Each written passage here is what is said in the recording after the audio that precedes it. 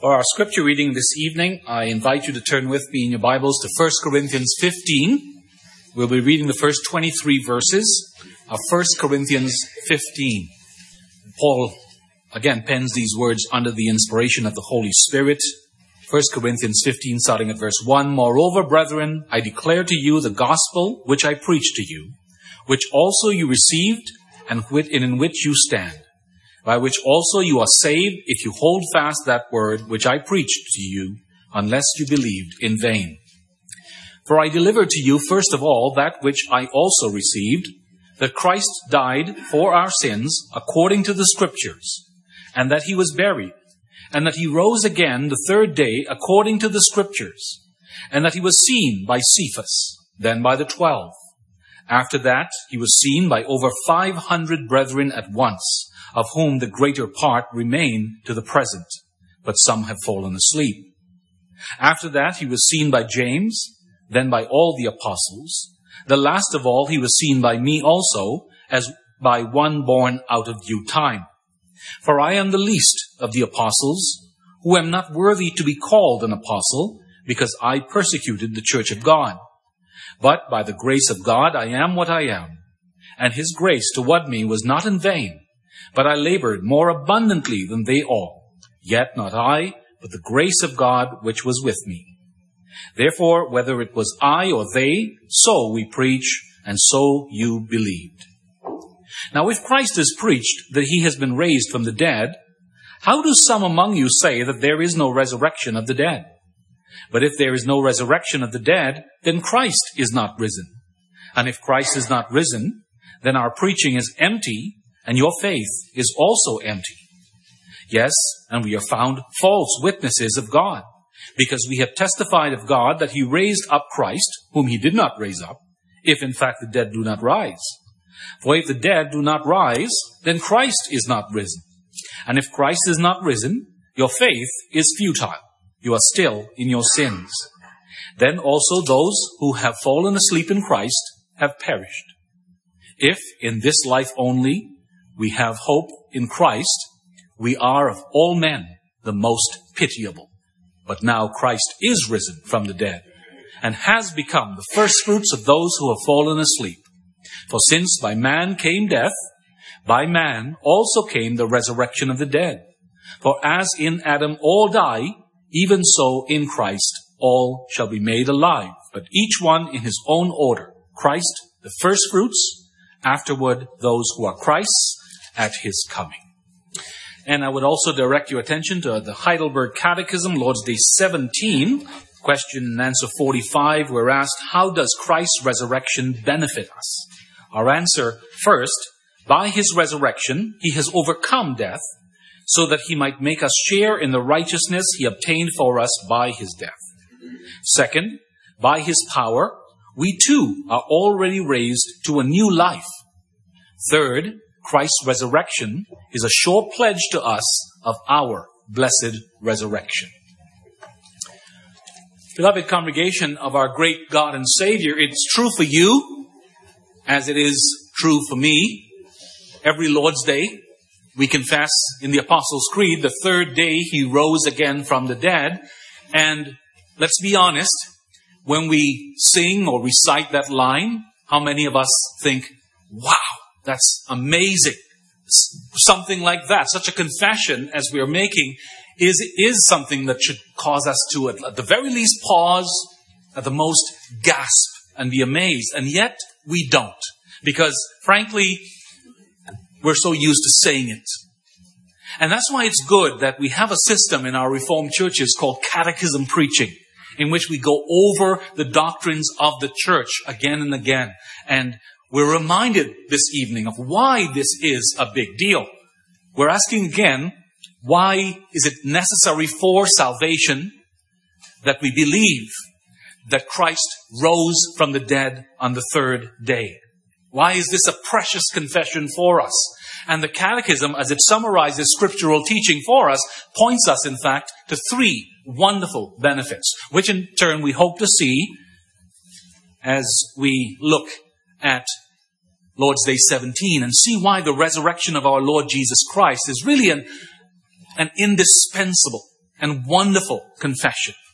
Our theme then, as we look at Lord's Day 17, is this: the necessity of believing that Jesus rose again from the dead. The necessity of believing that Jesus rose again from the dead. And we'll see three benefits following the line of the Catechism. In the first place, death is overcome. In the second place, new life is received. And in the third place, we are assured of future glory. But as we confess the necessity of believing that Jesus rose from the dead, we see in the first place that through his resurrection, death itself is overcome. Now I'll just read again the first point in Lord's Day 17. First, by his resurrection, he has overcome death so that he might make us share in the righteousness he obtained for us by his death. Now, we first need to pause and ask, well, what does that mean, that he has overcome death? Well, that's just another way of saying that Jesus has defeated death. In Lord's Day 16, we see that Christ went all the way to death. His burial testified that he really died. Scripture records that his body had been wrapped in spices and burial cloths and laid in a tomb by Joseph of Arimathea and Nicodemus. And so, we have all this scriptural proof of the actual death of Jesus. We have eyewitness accounts of the disciples. We have it on biblical record that the spear that pierced his side had drawn a mixture of blood and water, sure evidence of death. We have recorded that the soldiers had refused to break his legs, and that they later testified to Pilate that Jesus had indeed died. We read of the tomb being sealed, and as Jonah had been in the belly of a great fish for 3 days, so the Lord Jesus was in the belly of the earth for 3 days. But then he rose, and he was seen, as we heard in verses 6 to 8, by over 500 brethren at once, of whom the greater part remain to the present, but some have fallen asleep. After that, he was seen by James, then by all the apostles. Then last of all, he was seen by me also as one born out of due time. And so this claim that Jesus rose again from the dead was not merely the testimony of one person. Not even merely the 12 apostles, even though it was just 11 alive at that time. Over 500, it's recorded, saw Jesus walk, eat, and heard him talk after he had clearly been dead and buried. Jesus, we confess, did what no one else has ever done. He overcame death. He defeated our greatest enemy, the wages of our sin, the result of our sinful rebellion against God in the Garden of Eden. To quote 1 Corinthians 15:54 and following, Jesus swallowed death up in victory, and he took away its sting. And in the process, as the Catechism reminds us, Jesus makes us share in the righteousness he won for us by his death. Jesus, of course, was punished for our iniquities, to use the language of Isaiah 53, which in effect makes us righteous before God. If Jesus was punished for our iniquities, this makes us righteous before God. But again, how do we know for sure that Christ has secured our righteousness for us? How do we know that for sure? How do we know that to be a fact? His resurrection testifies to it. His resurrection loudly declares that his sacrificial death on the cross was completed and accepted by God the Father in our place. It demonstrates that the sentence against us has been carried out. We can think about it this way with maybe a crass illustration that certainly does not do the job perfectly, but gives us an idea.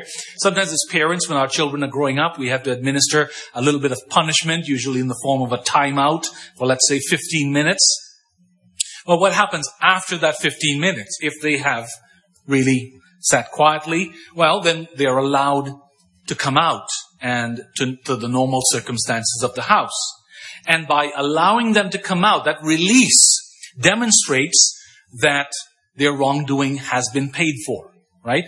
In a small way, this can picture for us the fruit of Christ's resurrection.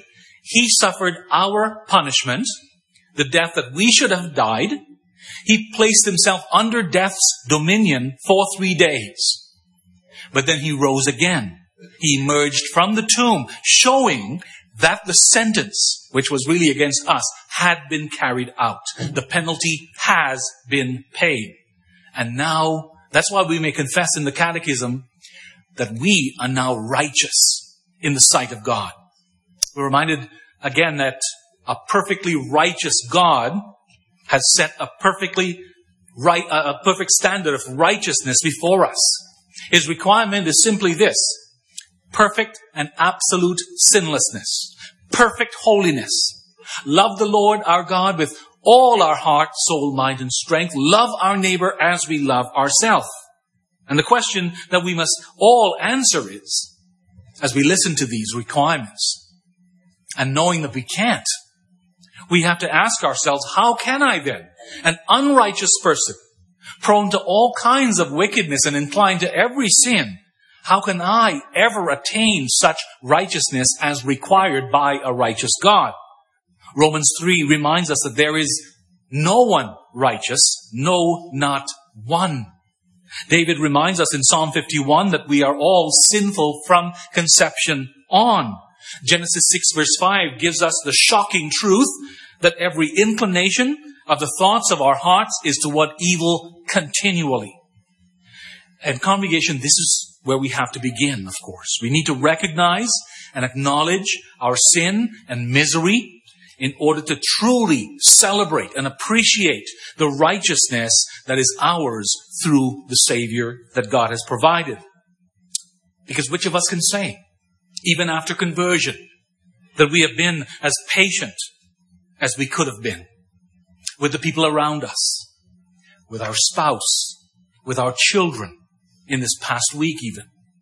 How often doesn't this thought go through our minds if we are truly converted? If we're not converted, it never bothers us, but how often does this go through the mind of the converted? I believe Jesus died for sins on the cross, but sometimes I'm not sure that I am saved because my behavior seems to say otherwise. How often don't we have that thought? And the longer you live, what you see, in fact, is more and more is the selfishness and the pride, the love for the world, the anger, the unwillingness to forgive. You see these things manifesting themselves more and more. The longer we live, the more idols we discover in our hearts. Much more than we first realized when we were first converted. And you see, it's when we see ourselves standing hopelessly guilty in and of ourselves before the judgment seat of God, when we recognize that we are separated by a hair's breadth from the raging fury of a holy God, only then can we appreciate the work of our resurrected Savior. Only He makes us share in His righteousness, so that sinners like you and I may stand guilty, no doubt, before our just judge, and yet hear the amazing words of His grace. Not guilty, cleansed, righteous. The rising of Jesus on the third day secures that for us. Paul writes in Romans 4:25 that Jesus was delivered up because of our offenses and was raised for our justification. See how he ties both in the death of Christ and His resurrection for our justification or our righteousness. In fact, one of the framers of the Catechism, Zacharias Asinus, makes this comment. He says, one single sin unatoned for would have kept Jesus under the power of death. For He was cast into such a prison as to make it entirely impossible for Him ever to have escaped except by paying everything that was owed. And so that's exactly what the resurrection means. Jesus has overcome death and secured our righteousness because He paid every sin for us. Paid for every sin. His resurrection signifies then that all our sins are covered. That no sin remains to condemn us because Jesus overcame death. But as we confess the necessity of believing that Jesus rose from the dead, we see in the second place that through his resurrection, new life is received. We confess in our catechism, second, by his power, we too are already raised to a new life. And so the second benefit of Christ's resurrection is that it empowers us to live a new life. It's remarkable, actually, how often in the scriptures the resurrection of Christ is joined to our being restored to newness of life. A couple of examples. 2 Corinthians 5:15, where we hear this, and he died for all, that those who live should live no longer for themselves, but for him who died for them and rose again. And then in Romans 8, verse 11, we hear this. But if the spirit of him who raised Jesus from the dead dwells in you, he who raised Christ from the dead will also give life to your mortal bodies through his spirit who dwells in you. By being united to Christ then, by the Spirit, through faith, we have died with him to sin. And we are raised, spiritually speaking, to a new obedience. We are resurrected to a new life. Now, does this mean that from the time of our conversion, we'll never sin again? We wish that were true. We wish that we could be perfectly obedient to Christ from the moment of our conversion, but we know from experience that this is just not true. We've all had our moments, I'm sure, as a converted person, when we have disappointed ourselves by the words that just seem to jump out of our mouths without our even thinking. We've all had our moments when we have questioned whether God is really there with us at every moment, or maybe we have behaved as if we don't believe that. We've all had our moments when we've thought, how could I consider myself converted and still commit such wicked thoughts and words and deeds? Here's the comfort. Just the fact that we ask ourselves these questions, just the fact that our sins now trouble us, is evidence of the truth of what we are confessing. That through Christ's resurrection, we too are given new life. The resurrection of Christ resurrects us to a new life, new attitude. In him, we become empowered to fight against sin and to begin to detest sin more and more. We're no longer under sin's domination. In 2 Corinthians 5:17, we learn that if anyone is in Christ, he is in fact a new creation. In Romans 6, verses 6 to 7, we learn that a transformation has taken place. Our old self was crucified. The body of sin is done away with, and we're no longer slaves to sin. We are freed from sin's absolute tyranny. And so this is the reality. We have died in Christ and been raised, spiritually speaking, to new life, which simply means that we are no longer controlled absolutely and led by the old sinful nature. And so the things we used to do so easily that never bothered our conscience now cause us to grieve. It now causes us to feel regret. It now drives us to repent of the things that we have done. We begin to hate it when we do things that we maybe used to do in former years and never bat an eye. The old sinful nature, you see, no longer holds the reins of our hearts. It no longer steers and guides us wherever it desires.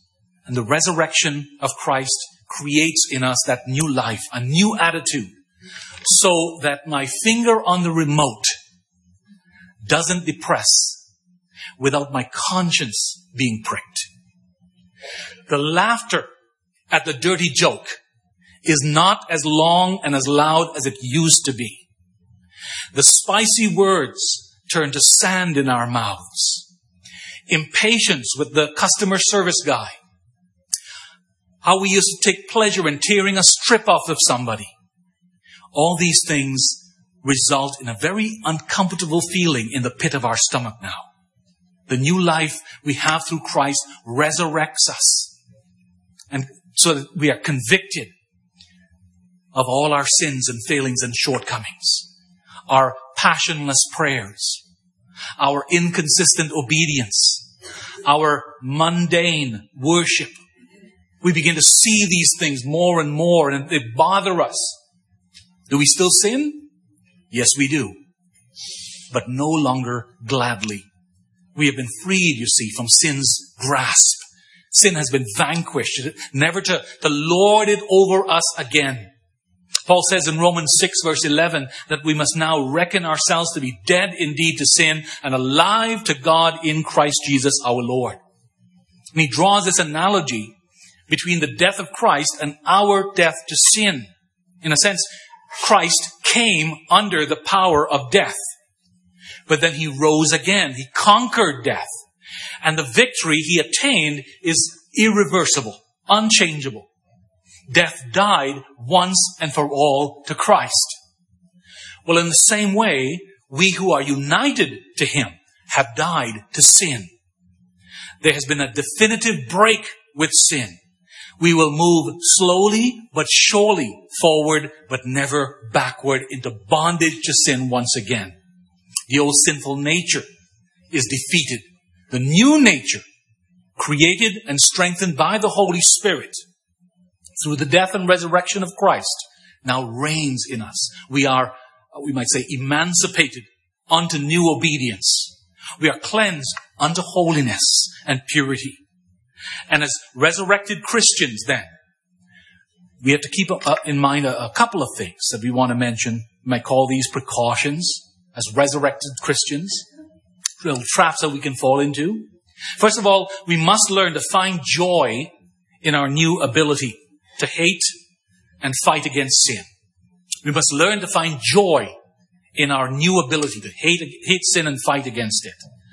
Understanding that yes, we slip, we stumble, our spiritual life seems to move at a snail's pace, but we need to remember that we are free from sin's dominion. And that, beloved, is reason to be glad. We must learn to be rejoicing in that, in the little victories. A second thing, by way of precaution, is we must be learning to live as resurrected Christians. That is, as the Bible instructs us, we must begin to be presenting our minds and our bodies as living sacrifices to the Lord, our God, who has cleansed us unto righteous living, which involves as well plucking out the eye, cutting off the hand that causes us to sin, striving with the help of the Holy Spirit to bring our bodies into submission. And a third word of caution as we confess that the resurrection of Christ has brought us into righteousness. Third precaution, we must be very careful to think that, and this is a trap anyone can fall in, we must be careful not to think that just because Christ has freed us, we now have a license, we now have a free pass to indulge the sinful nature freely. What does the Bible say? We are resurrected to new life. And that new life is to be used for God's purposes and as God's servants and in his service, not our own. But as we confess the necessity of believing that Jesus rose from the dead, we see in the third place that through his victory over death, we may be assured of our future glory. And that's the third benefit that we find in Lord's Day 17. Christ's resurrection is a sure pledge to us of our blessed resurrection. And so the final step in our salvation, which is the best part, by the way, our glorification, is yet to come. And that's at the end of time on the great day of Christ's return. And we too, the Bible promises, will experience a glorious resurrection. And this is something that there can be no question about. This comes from the mouth of a God who does not lie or change his mind. We can look forward to this with absolute surety. Why? Because the resurrection of Christ guarantees it. Just as Christ rose from the dead, so will we when he comes again. In 1 Corinthians 15, verses 20 to 23, Paul wrote this: But now Christ is risen from the dead and has become the first fruits of those who have fallen asleep. And since by man came death, by man also came the resurrection of the dead. For as in Adam all die, even so in Christ all shall be made alive. But each one in his own order, Christ the first fruits, afterward those who are Christ at his coming. In the original context, Paul is writing against, of course, the false teaching that there was no such thing as a resurrection from the dead. Obviously, false teachers had infiltrated the Corinthian church and were teaching that there is no resurrection from the dead. His argument is very simple. Christ has been raised. Christ is the first fruits, the first of those God will raise and has raised from death. If Christ has not been raised, then our faith would indeed be worthless, he says. But he has been raised. And just as the first fruits of the harvest are, in a manner of speaking, the guarantee that the best is yet to come, so the resurrection of Jesus is the guarantee of our resurrection. Being united by faith to a living Lord, we have the assurance that one day we will be raised like him. We live as believers confident that these perishable bodies will one day be clothed with the imperishable. Christ's resurrection assures us that he has attained this victory for us and this surety for us. Because he is our covenant head, we too share in this victory. And this is our consolation, isn't it? As we think of our own death, when we remember that every one of us has an expiry date, we have a best by date on us. We know that our time on this earth is limited. God has determined not only our birth, but also our death. What is our consolation? That Christ has not only overcome death, but guaranteed our resurrection when he comes again. When we consider our own death, when we think of the death of fellow believers or loved ones, as grievous and as heart-rending as parting from each other is, as Christians we know this is not the end. Death is not the end for us. Jesus has conquered, we might say, the final frontier for us.